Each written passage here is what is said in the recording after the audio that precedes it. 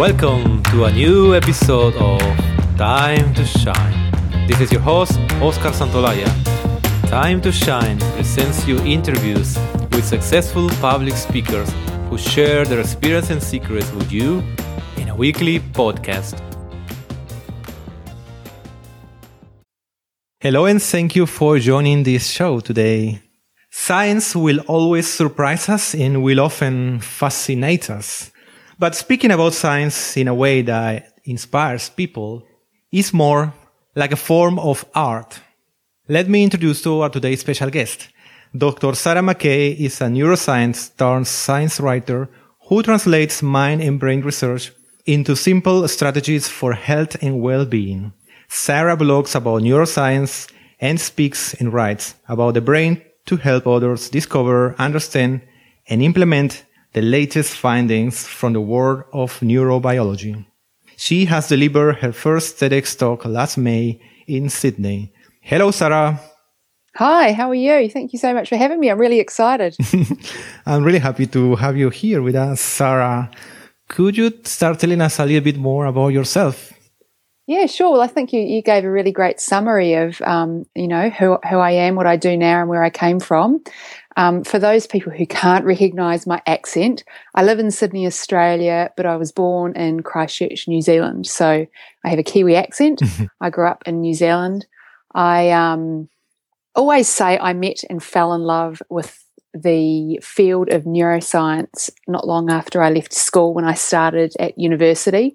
I was really inspired by many neuroscientists of my generation when I read the book by Oliver Sacks, The Man Who Mistook His Wife for a Hat. I think he really inspired a whole generation of neuroscientists. And sadly, we lost that wonderful neurologist, writer and communicator just a couple of months ago. So he really, his writing really inspired me to take up the study of neuroscience.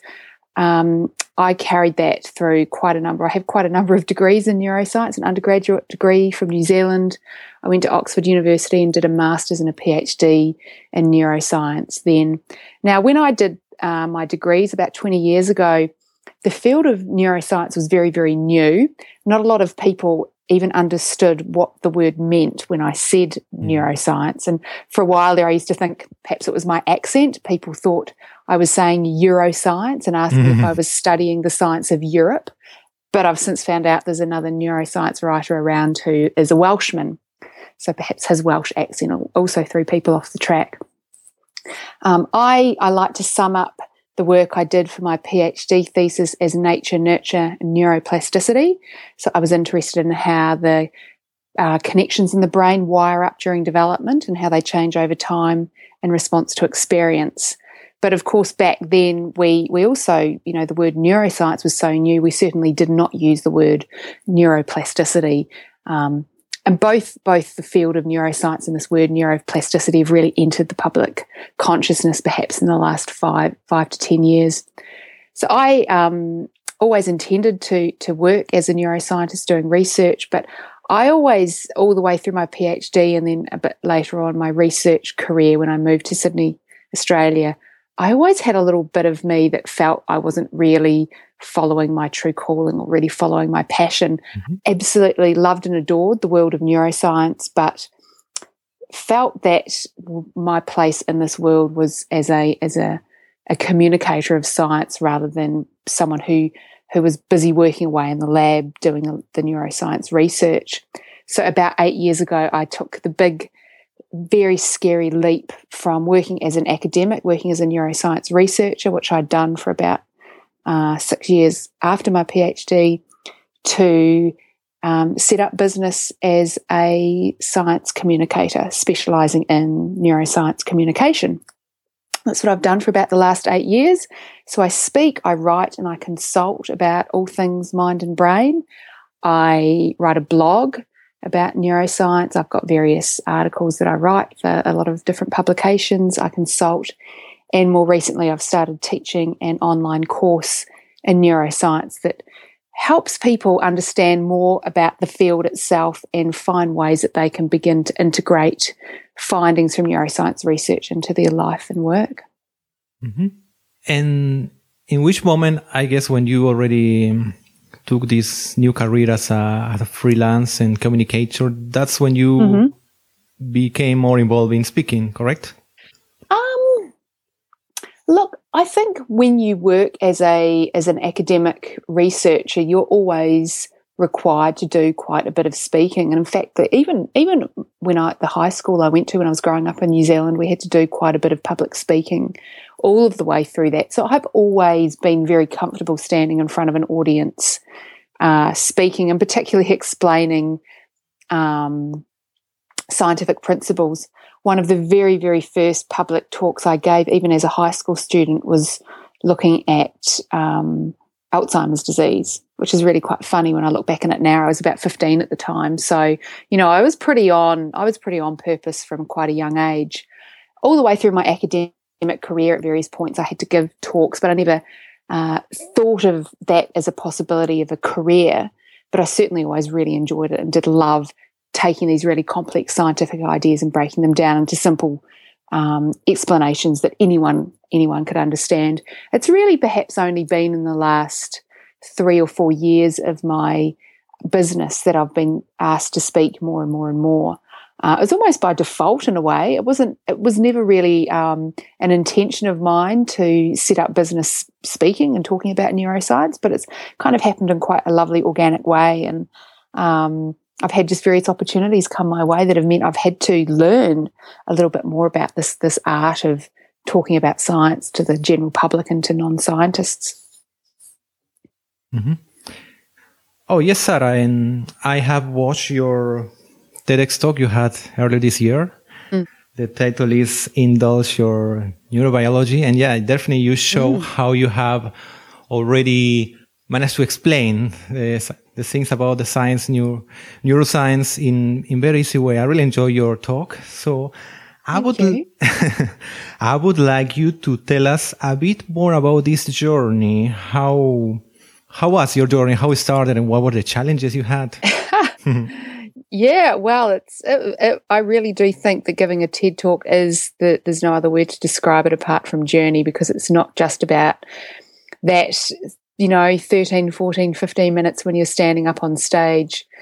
I've always been an absolute huge fan of TED Talks, TEDx Talks ever since I first heard about them and started watching them. And I had never had on my radar that giving a TED Talk would be anything that I would be capable of. I had people say to me, "Oh, I can imagine you doing a TED Talk," and I had perhaps had the inkling, or the thought had crossed my mind, gosh, wouldn't it be amazing to give a TED Talk? But I had no plans to give a TED Talk.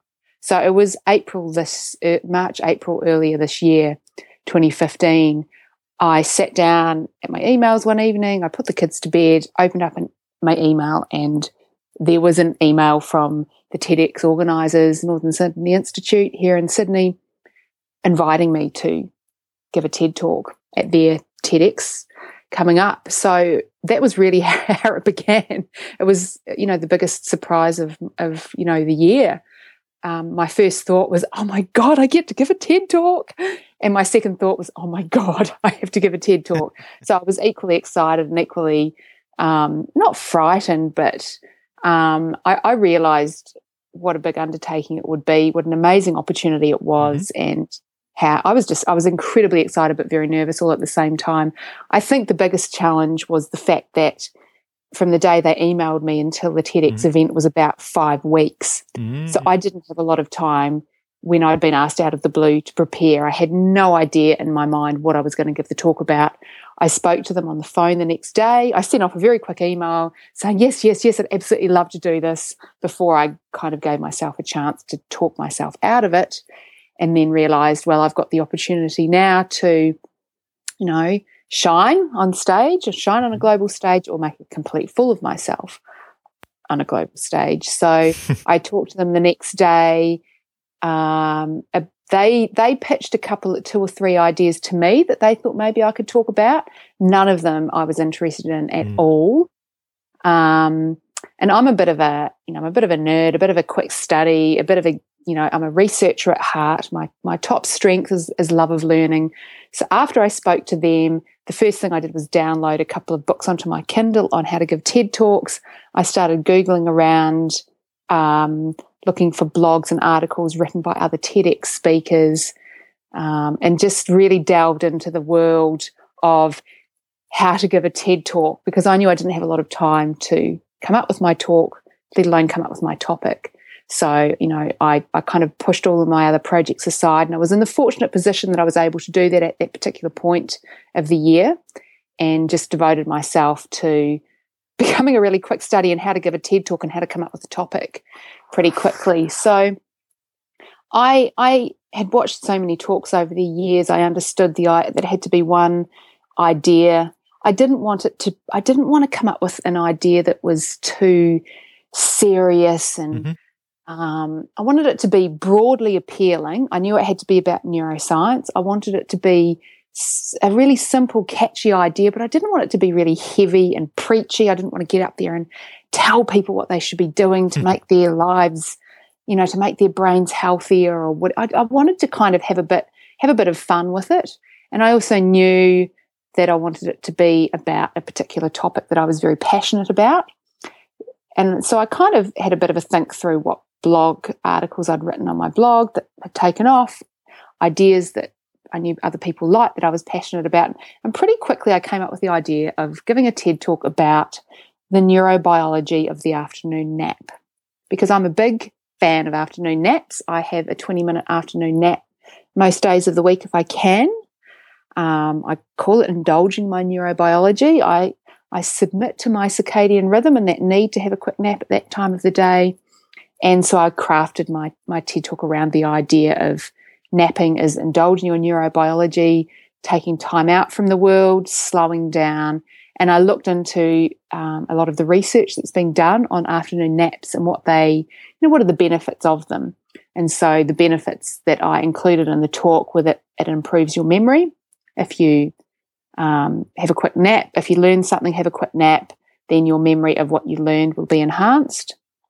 I looked at how it's used to spark creativity and give new insights and ways of thinking more laterally around an idea, and also the idea that a nap helps you smooth your rough emotions. And with each of those three ideas, I pulled in a scientific study and then put a bit of a personal story around each of those ideas as well, and managed to kind of craft a talk around those ideas. And on top of all of that, I have to give absolute amazing full credit to a coach that I also worked with. I knew someone who was a speaking coach. I'd worked with her before on some other projects, and I also called her the day after TED emailed and said, I need you. I need your help. I've been asked to do a TED Talk, and no, let's work on this together. And she was an absolute amazing coach all the way through that process. So, pitched the idea to the TEDx organisers. After initially saying to one of them, I would like to talk about afternoon naps, and getting the response of, oh, okay, well, maybe we'll give you a 5-minute slot. I realised I needed to pitch the idea to them a bit more, and I put together a kind of a 2 or 3 minute pitch about this brain hack that improves creativity and memory and smooths your emotions, and it's the 20-minute afternoon nap. They absolutely loved it, and so then I basically went through the process of preparing for the talk and delivering it on the day.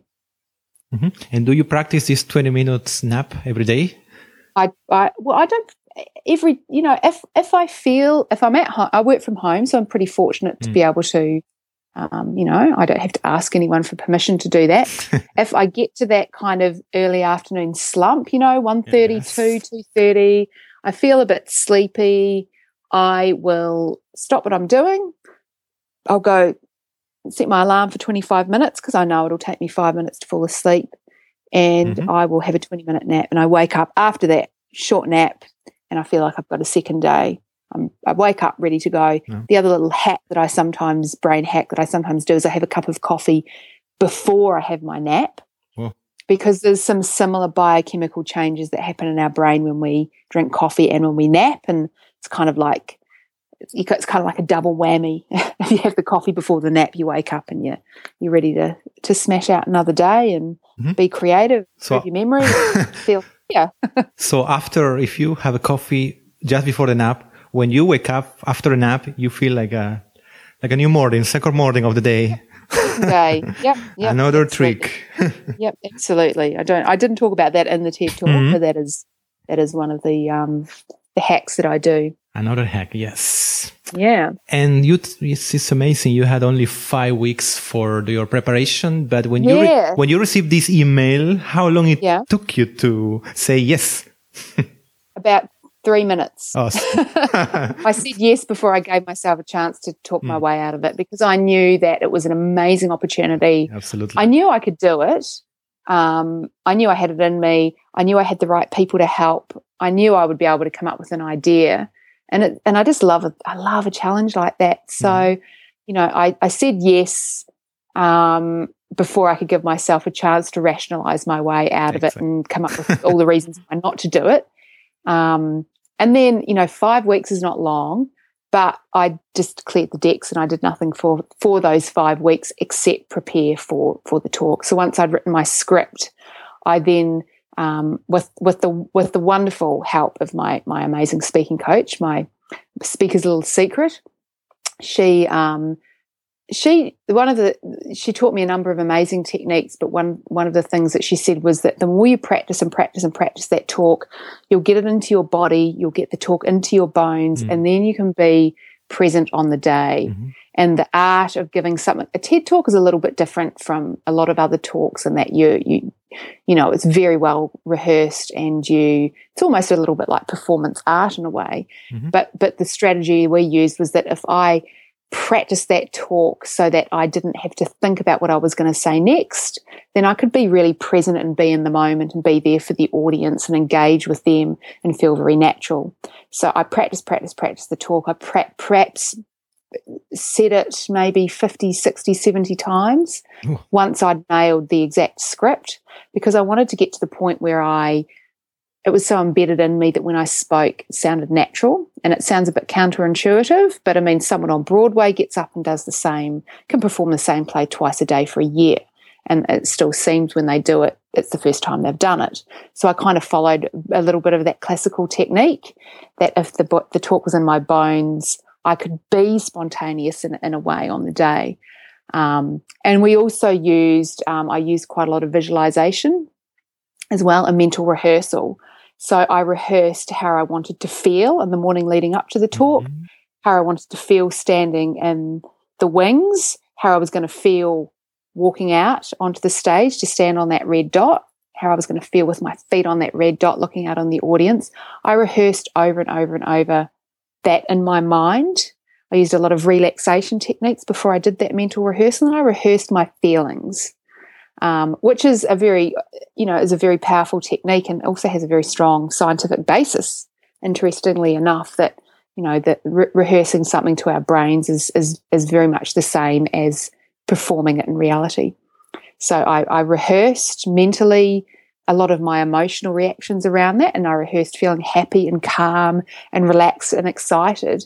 And the really amazing thing was on the day when I gave the TED Talk, I woke up that morning and I was excited and I felt anticipation, but I felt no nerves in any kind of negative, crippling way.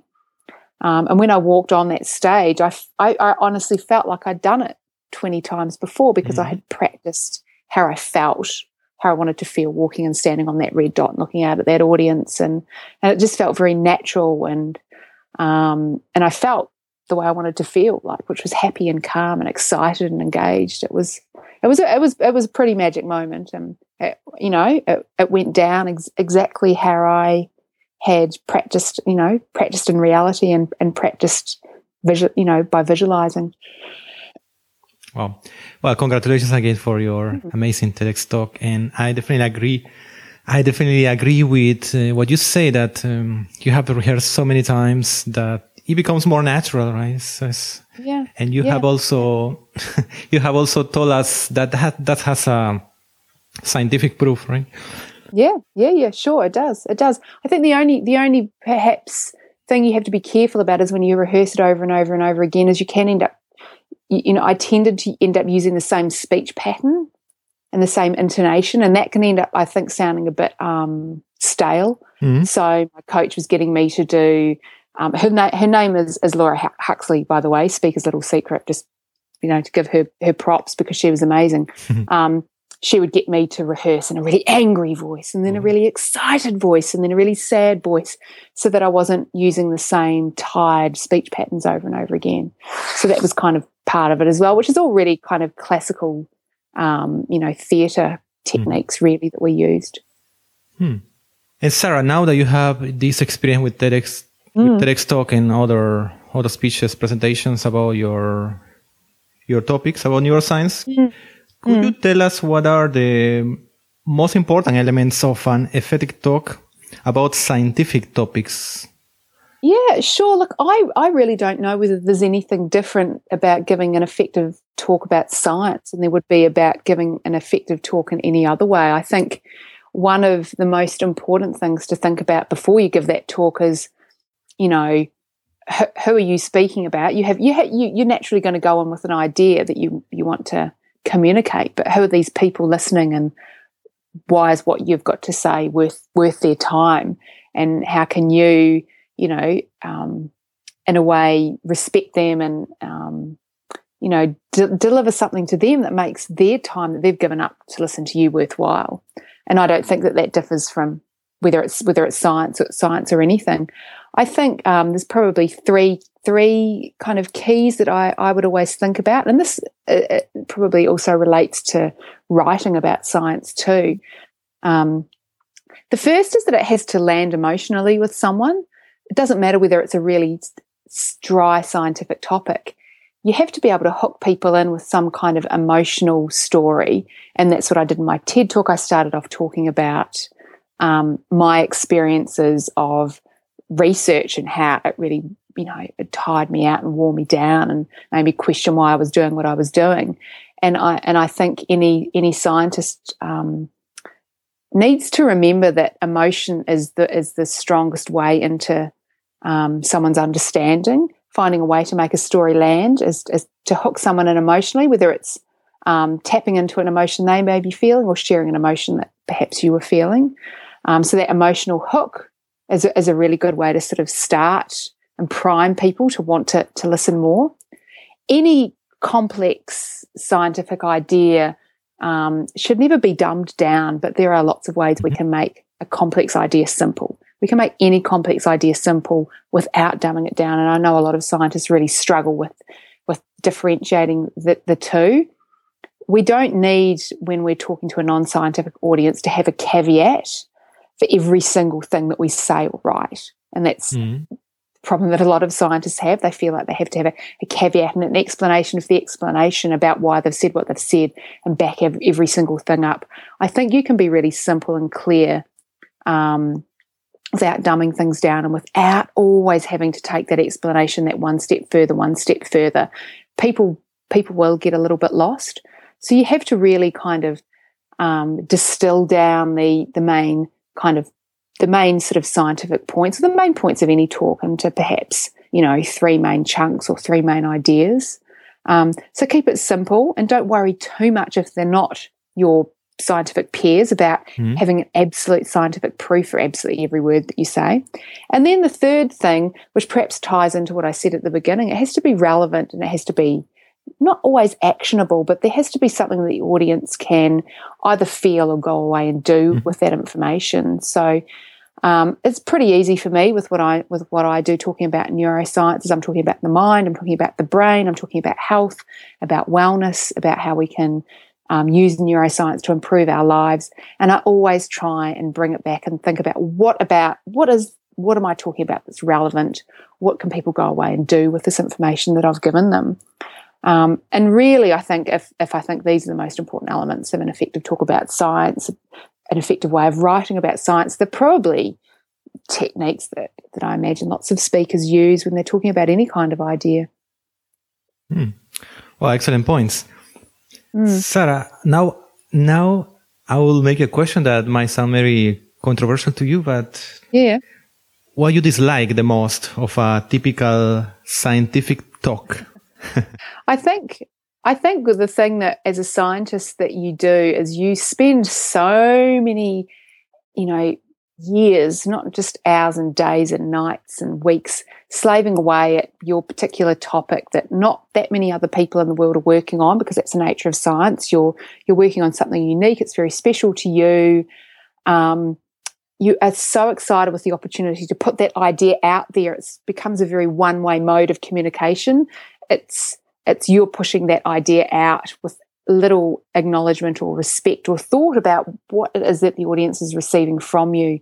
So instead of thinking about what they need and what information might land, you're just thinking about pushing your story out there. And I think that even when I was a scientist, even when I was listening to talks by other fellow academics who were perhaps working within very similar fields to what I was in, so often I would struggle to understand what they were talking about and why it was relevant and why it was interesting. There was obviously, scientific talks in general are unemotional and they're rational and they're skeptical. And, we're talking about the scientific method and that's part of what science is about. But I think scientists so often didn't forget that no one is going to be as interested about their topic as they are. And they so often forget that they're speaking to an audience who isn't as interested as what they are. So they're completely forgetting about finding ways to make their message land. They're forgetting about the audience. They're so busy thinking about the subject matter itself and pushing that message out. That drives me crazy. It drove me crazy when I was a scientist. I used to think the problem was that I couldn't understand most things. I would sit there going, well, this is my field and I'm obviously a stupid scientist. I'm a stupid neuroscientist because I don't know what you're talking about. The problem wasn't that I didn't know what I was talking about. The problem was they didn't think about making it simple and interesting and relevant and even maybe, trying to hook me in emotionally with maybe even a story. That's the problem I see with a typical scientific talk. Some scientists are amazing communicators. They're not all like that. But the typical scientist probably is. Yes. Yeah, that's correct. Now, switching to the opposite, to really good ones, have you had role models as very good speakers from the scientific world? Could you tell us? Yeah, well, sure. Even before I gave my TED talk, my absolute favourite TEDx talk was by Kelly McGonigal, who is a health psychologist who gave a talk called How to Make Stress Your Friend. And she comes from a very similar kind of school of thought to me. She works more within psychology, whereas I work more within neuroscience, but sort of similar mind-brain ideas about how we can take learnings and findings from the world of neuroscience or psychology and make it simple and actionable and relevant and fun and compelling and interesting. I absolutely loved her talk the first time I watched it. I've watched it many, many times. And when I got invited to give my talk, I took a very scientific approach to it. I downloaded the transcript of her talk. I broke it down. I wrote notes. I was like, right, this is what she says in the intro. This is when she talks a story about herself. She's got three main kind of scientific points that she makes, and she brings in different studies, and this is how she introduces the idea, and this is where she adds humor. And I broke it down like that, and I modeled a lot of the structure of my talk on hers because I thought, well, I loved her talk. So yeah, she's one of my main role models in terms of speaking from the scientific world in a really amazing way. Yeah, it's was an excellent approach from you that you download the script and really analyze. It's not definitely that is it's a scientific approach. It's from you might sound a scientific approach, but I think it's a good approach from everybody from any topic, right? To analyze others. Like others can be like your mentors, even though you don't know them. You can analyze how they have written the speech, the talk, and how they have delivered. Yeah, and I think there's a lot of famous speeches out there that people talk about, and I think there's even a TED talk about how to deconstruct other people's talks. But I never found that talk particularly compelling, or the talks that they talked about particularly compelling. I had to break down my favourite talk from my favourite role model. I think we can also fall into the trap of, only looking at the talks that are upheld as, the best talks ever given. And that wasn't what I did. I was like, right, I'm going for Kelly's because I love her stuff. she's my girl. I'm going to follow her tech. That'll do me, rather than this whole, looking at Steve Jobs, or looking at Martin Luther King or whatever. I, looked at my favorite talk. Exactly, the ones that are really close to your passion, right? To what you do. Yeah, absolutely. And could you tell us now what keeps you doing this? What is your ultimate motivation to be writing and speaking? Well, look, I just love, neuroscience is just my, my first love. And as I said, I met and fell in love with it. I read Oliver Sacks' book, and it just absolutely captured my heart and my mind. And as I said, one of my top strengths is love of learning. And the world of neuroscience is broad and it is deep.